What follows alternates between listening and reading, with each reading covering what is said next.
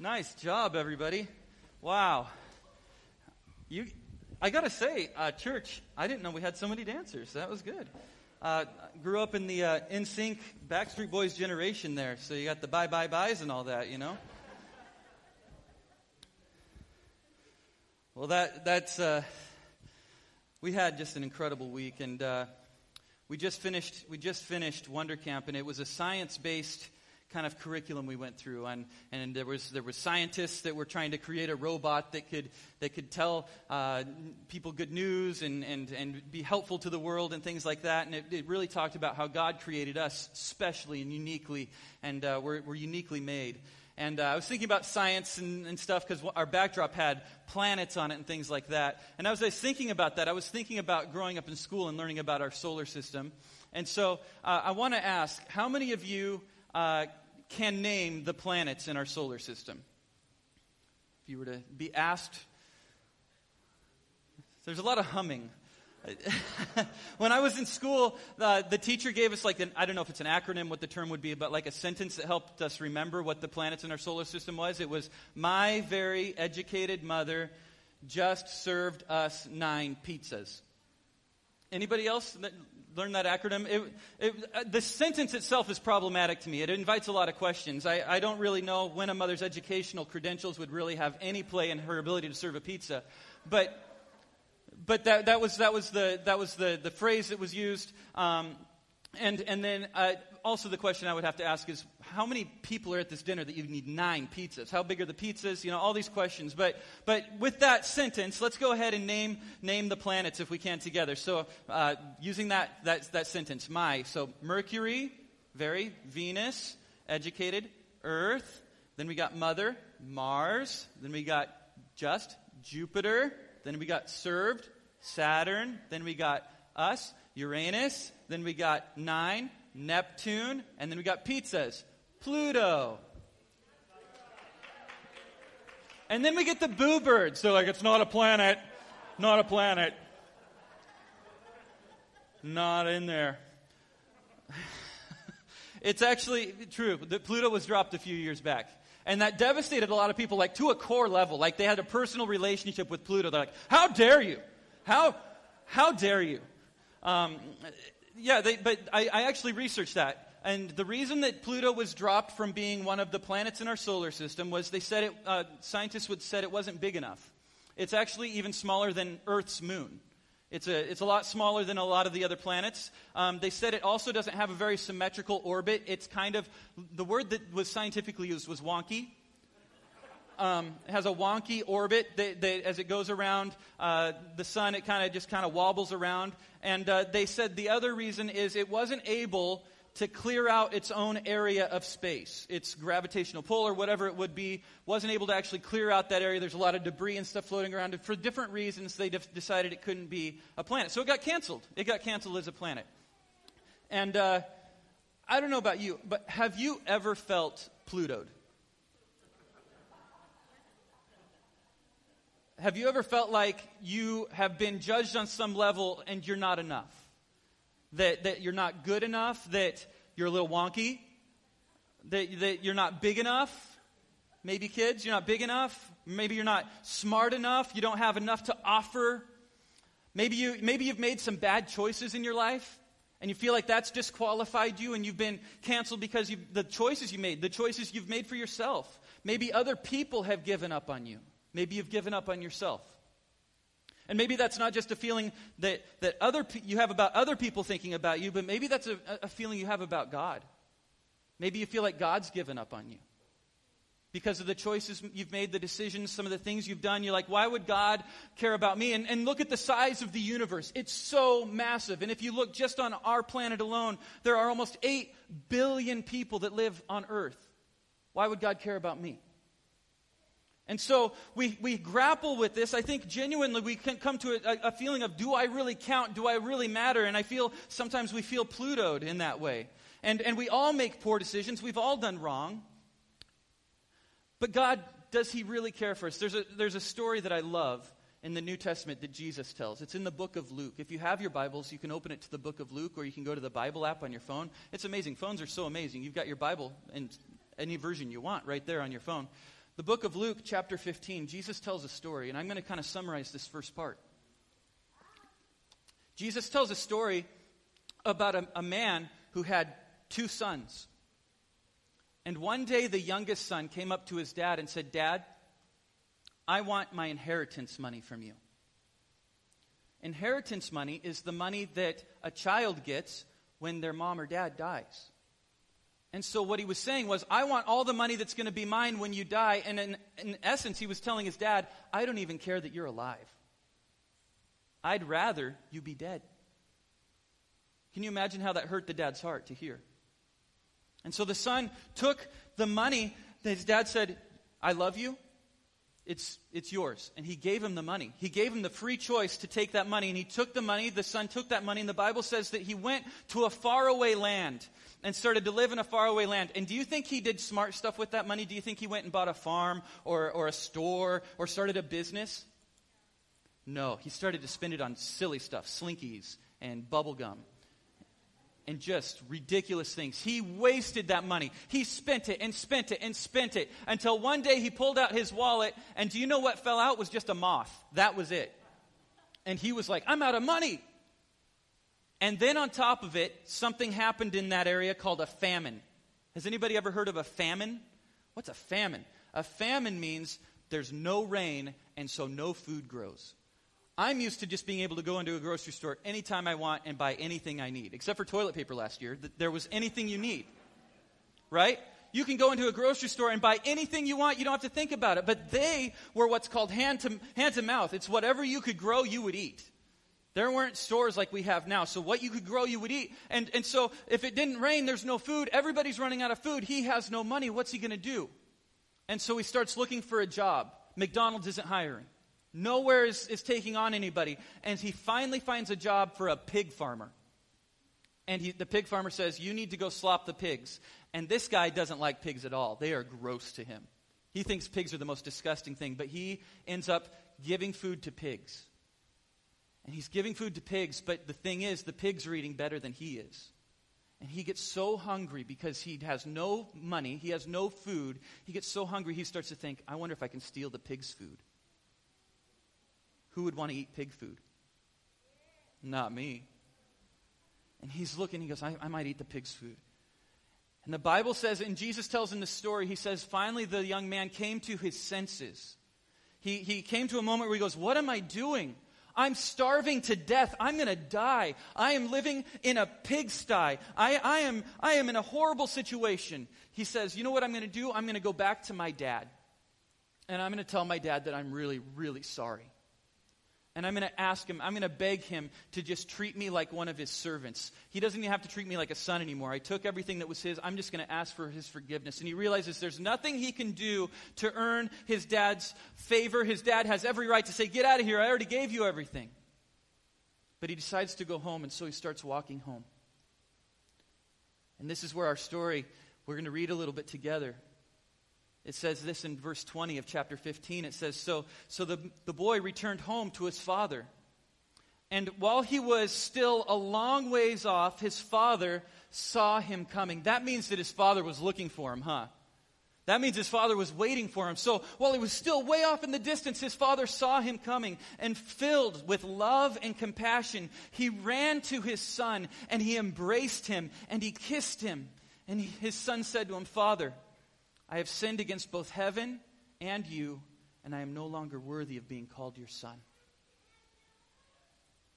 And I think this is where a lot of us stop right here and say, I feel like that with God. I feel like I am not worthy of any of it.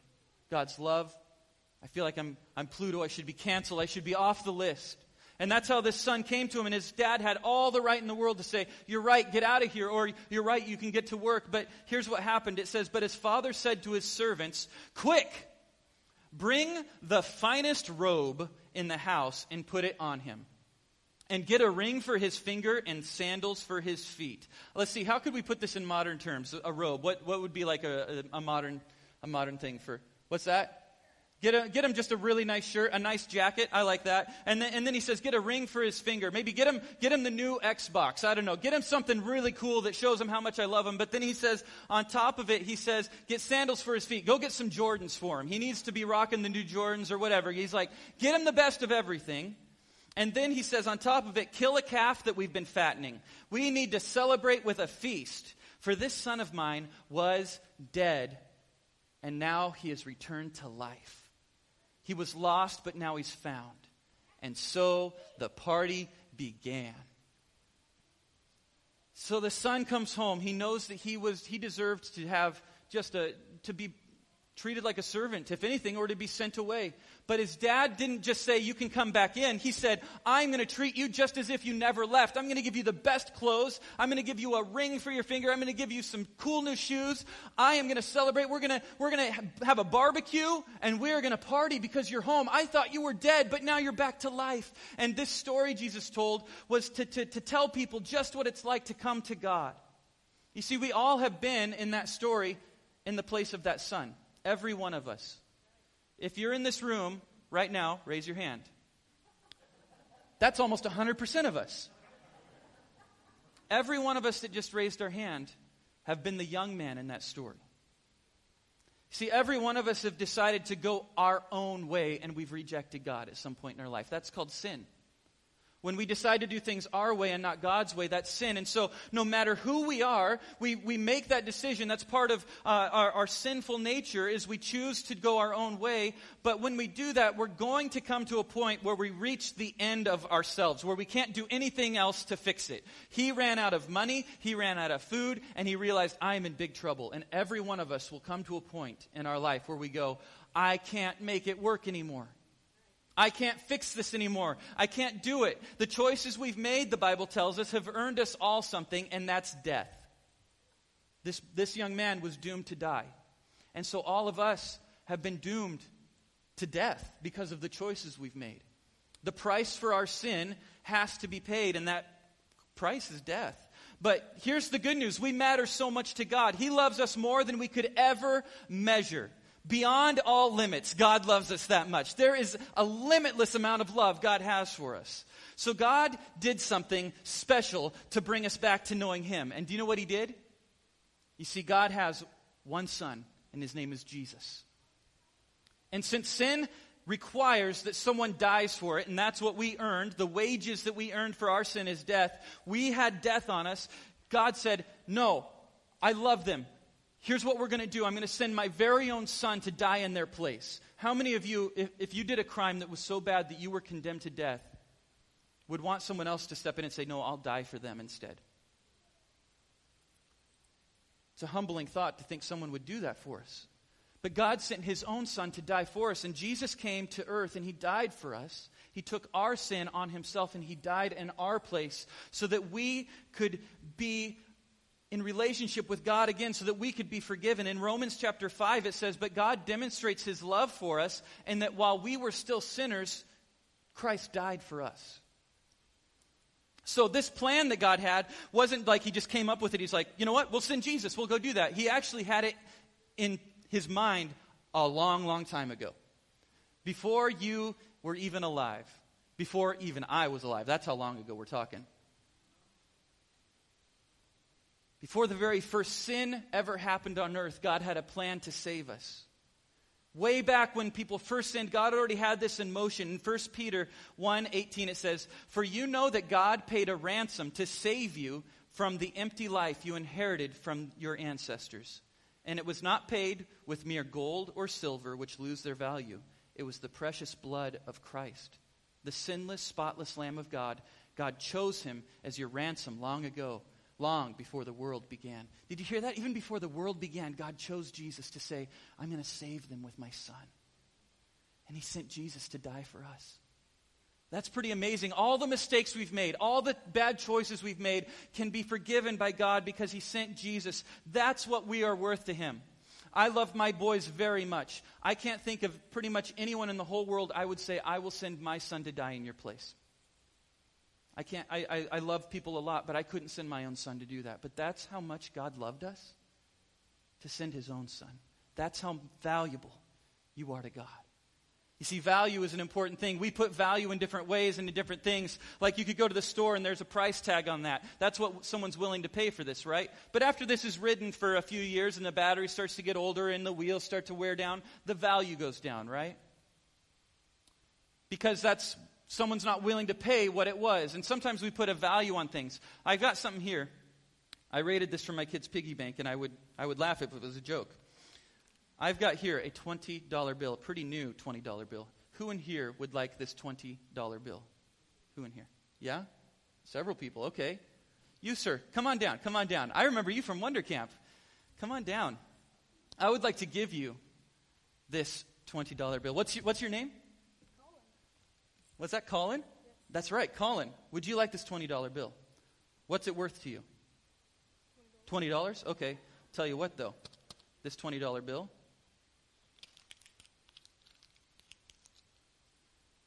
Now do you want it? Really? You don't want it? I'm just kidding. You're just kidding. You do want it. Yeah. Why? Well, it's still worth the same. It's still worth the same, but it's all crinkled up. We keep something. Oh, I could. Still want that? Yeah. It's got my shoe dirt all over it, though. Just wash it off. Put it in the wall. You still want it? I declare this is only worth a nickel. Do you still want this? I just declared it's only worth a nickel. It's been in my armpit. It's been on the ground. It's been wrinkled up. You really want this. Why? I declared it. What's it worth to you? $20. Well, you can have it.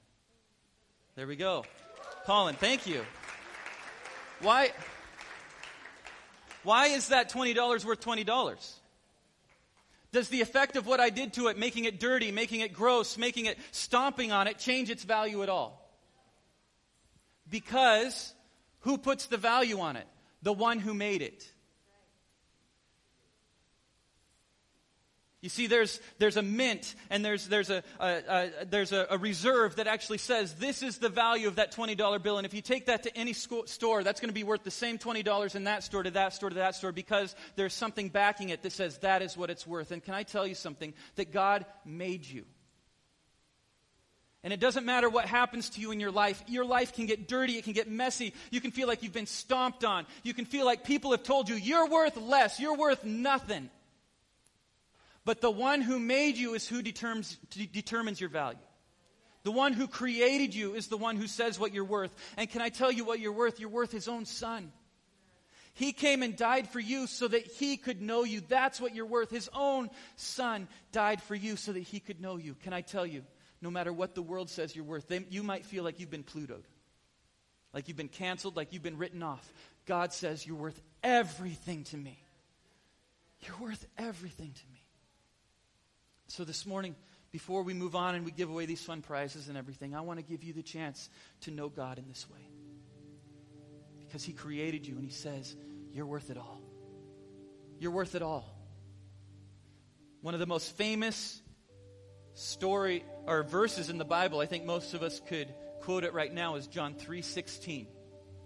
And it says that for God so loved the world that he gave his only son, that whoever believes in him will not perish, but have eternal life. We can have eternal life because of what Jesus came and did for us. We can be with God forever. We don't have to fear one day when our life is over here on this earth that suddenly there's nothing, or that we have to face eternity without God, but that we have eternity with him that's promised because of what Jesus has done for us.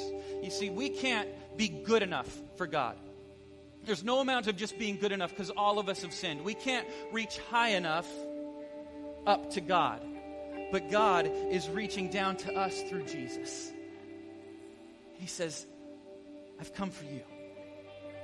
God is reaching down to us through his son Jesus. So when we receive Jesus into our hearts, he forgives us of our sins and he makes us a whole new person. How many of you guys would like a fresh start sometimes? Have you ever looked back on a day and you're like, if I could just start this over? Can I tell you that Jesus comes in and he washes us, he makes us new. We are a new person when we let Jesus into our heart. In 2 Corinthians 5:17 it says, this means that anyone who belongs to Christ has become a new person. The old life is gone and a new one has begun. This is what baptism symbolizes. When we talked about getting baptized in a couple weeks, when you get dunked under the water, it's not just because we think you need a bath. You might. But the reason we dunk you under the water is it symbolizes that your old self is dying.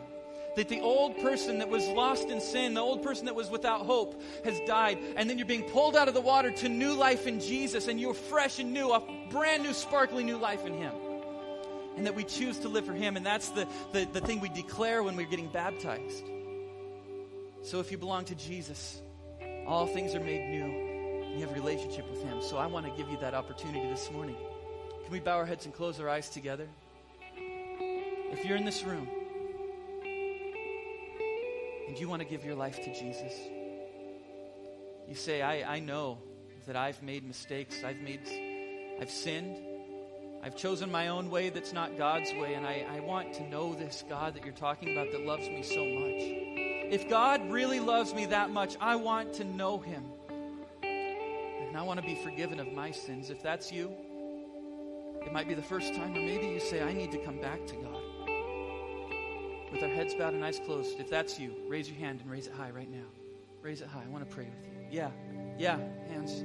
Thank you. Who else? Raise it high. I want to pray with you. Yeah, I see those hands. I see that hand and that hand. Thank you. Yes. Anyone else? Thank you. You can put your hands down right now, church. We're going to pray together as one voice, because we are all in need of mercy. And can I tell you, if you raised your hand, there is nothing to be embarrassed about. I hope and pray that because most of us hadn't raised our hands, that we've all done this then at some point in our life, said, Jesus, I need you to come into my heart. And the Bible tells us, just like there was a party that the dad threw when his son came home, he said, let the party begin. Heaven jumps into a party when we come back to the Father. When we say, I need your forgiveness, bring me back. And God is waiting for us, and He throws His arms around us. Then He says, let the party begin.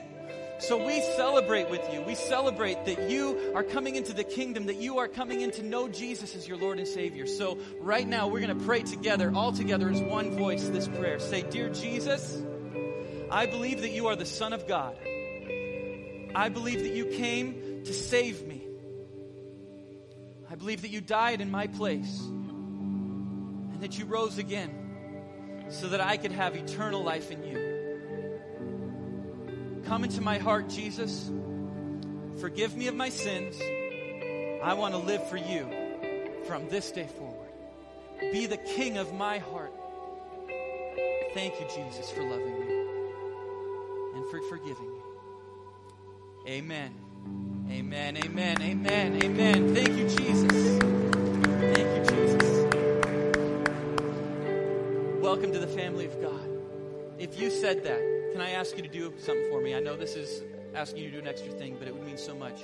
Do another connection card. We don't mind getting a second one from you. It could be a digital one. It could be a paper one. Just drop it at the information desk, because we want to be able to connect with you on the next steps of what it means to follow Jesus. Because following Jesus isn't just a prayer we pray and then we move on with our life and go back to how things were. It's a journey now we engage on. We step out and we walk as a disciple of Jesus. And so we want to help you get into a small group, into a life group that connects you with other followers of Jesus in this journey.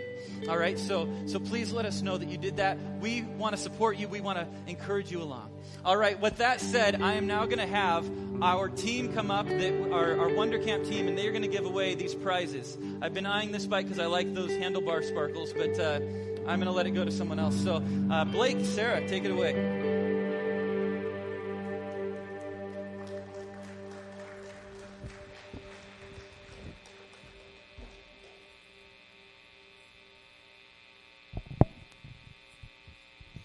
Are you guys excited? Yeah. So we have 2 bikes and 1 electric scooter, and we are going to start with a bike first. Does that sound good? So can I get a really big drum roll to get us started?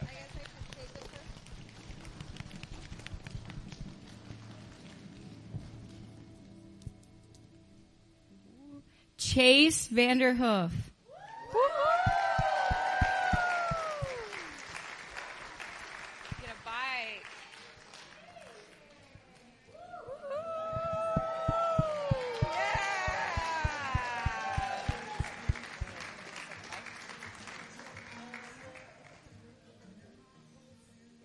Okay, we're going to do the second bike. Can I get another drum roll? I've got one for Morgan. Where's Morgan? He's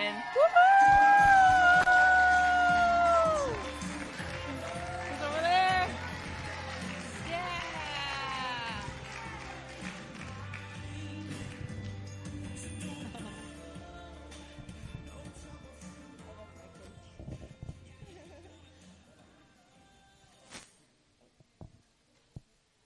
Okay, we're going to do the electric scooter next. So can I get one more really big drum roll? This one's exciting.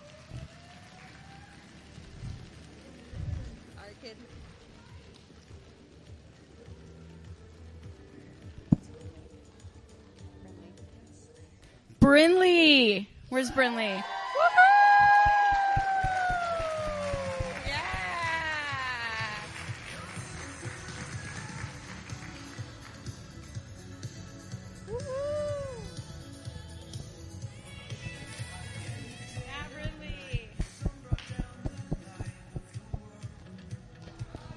All right, guys.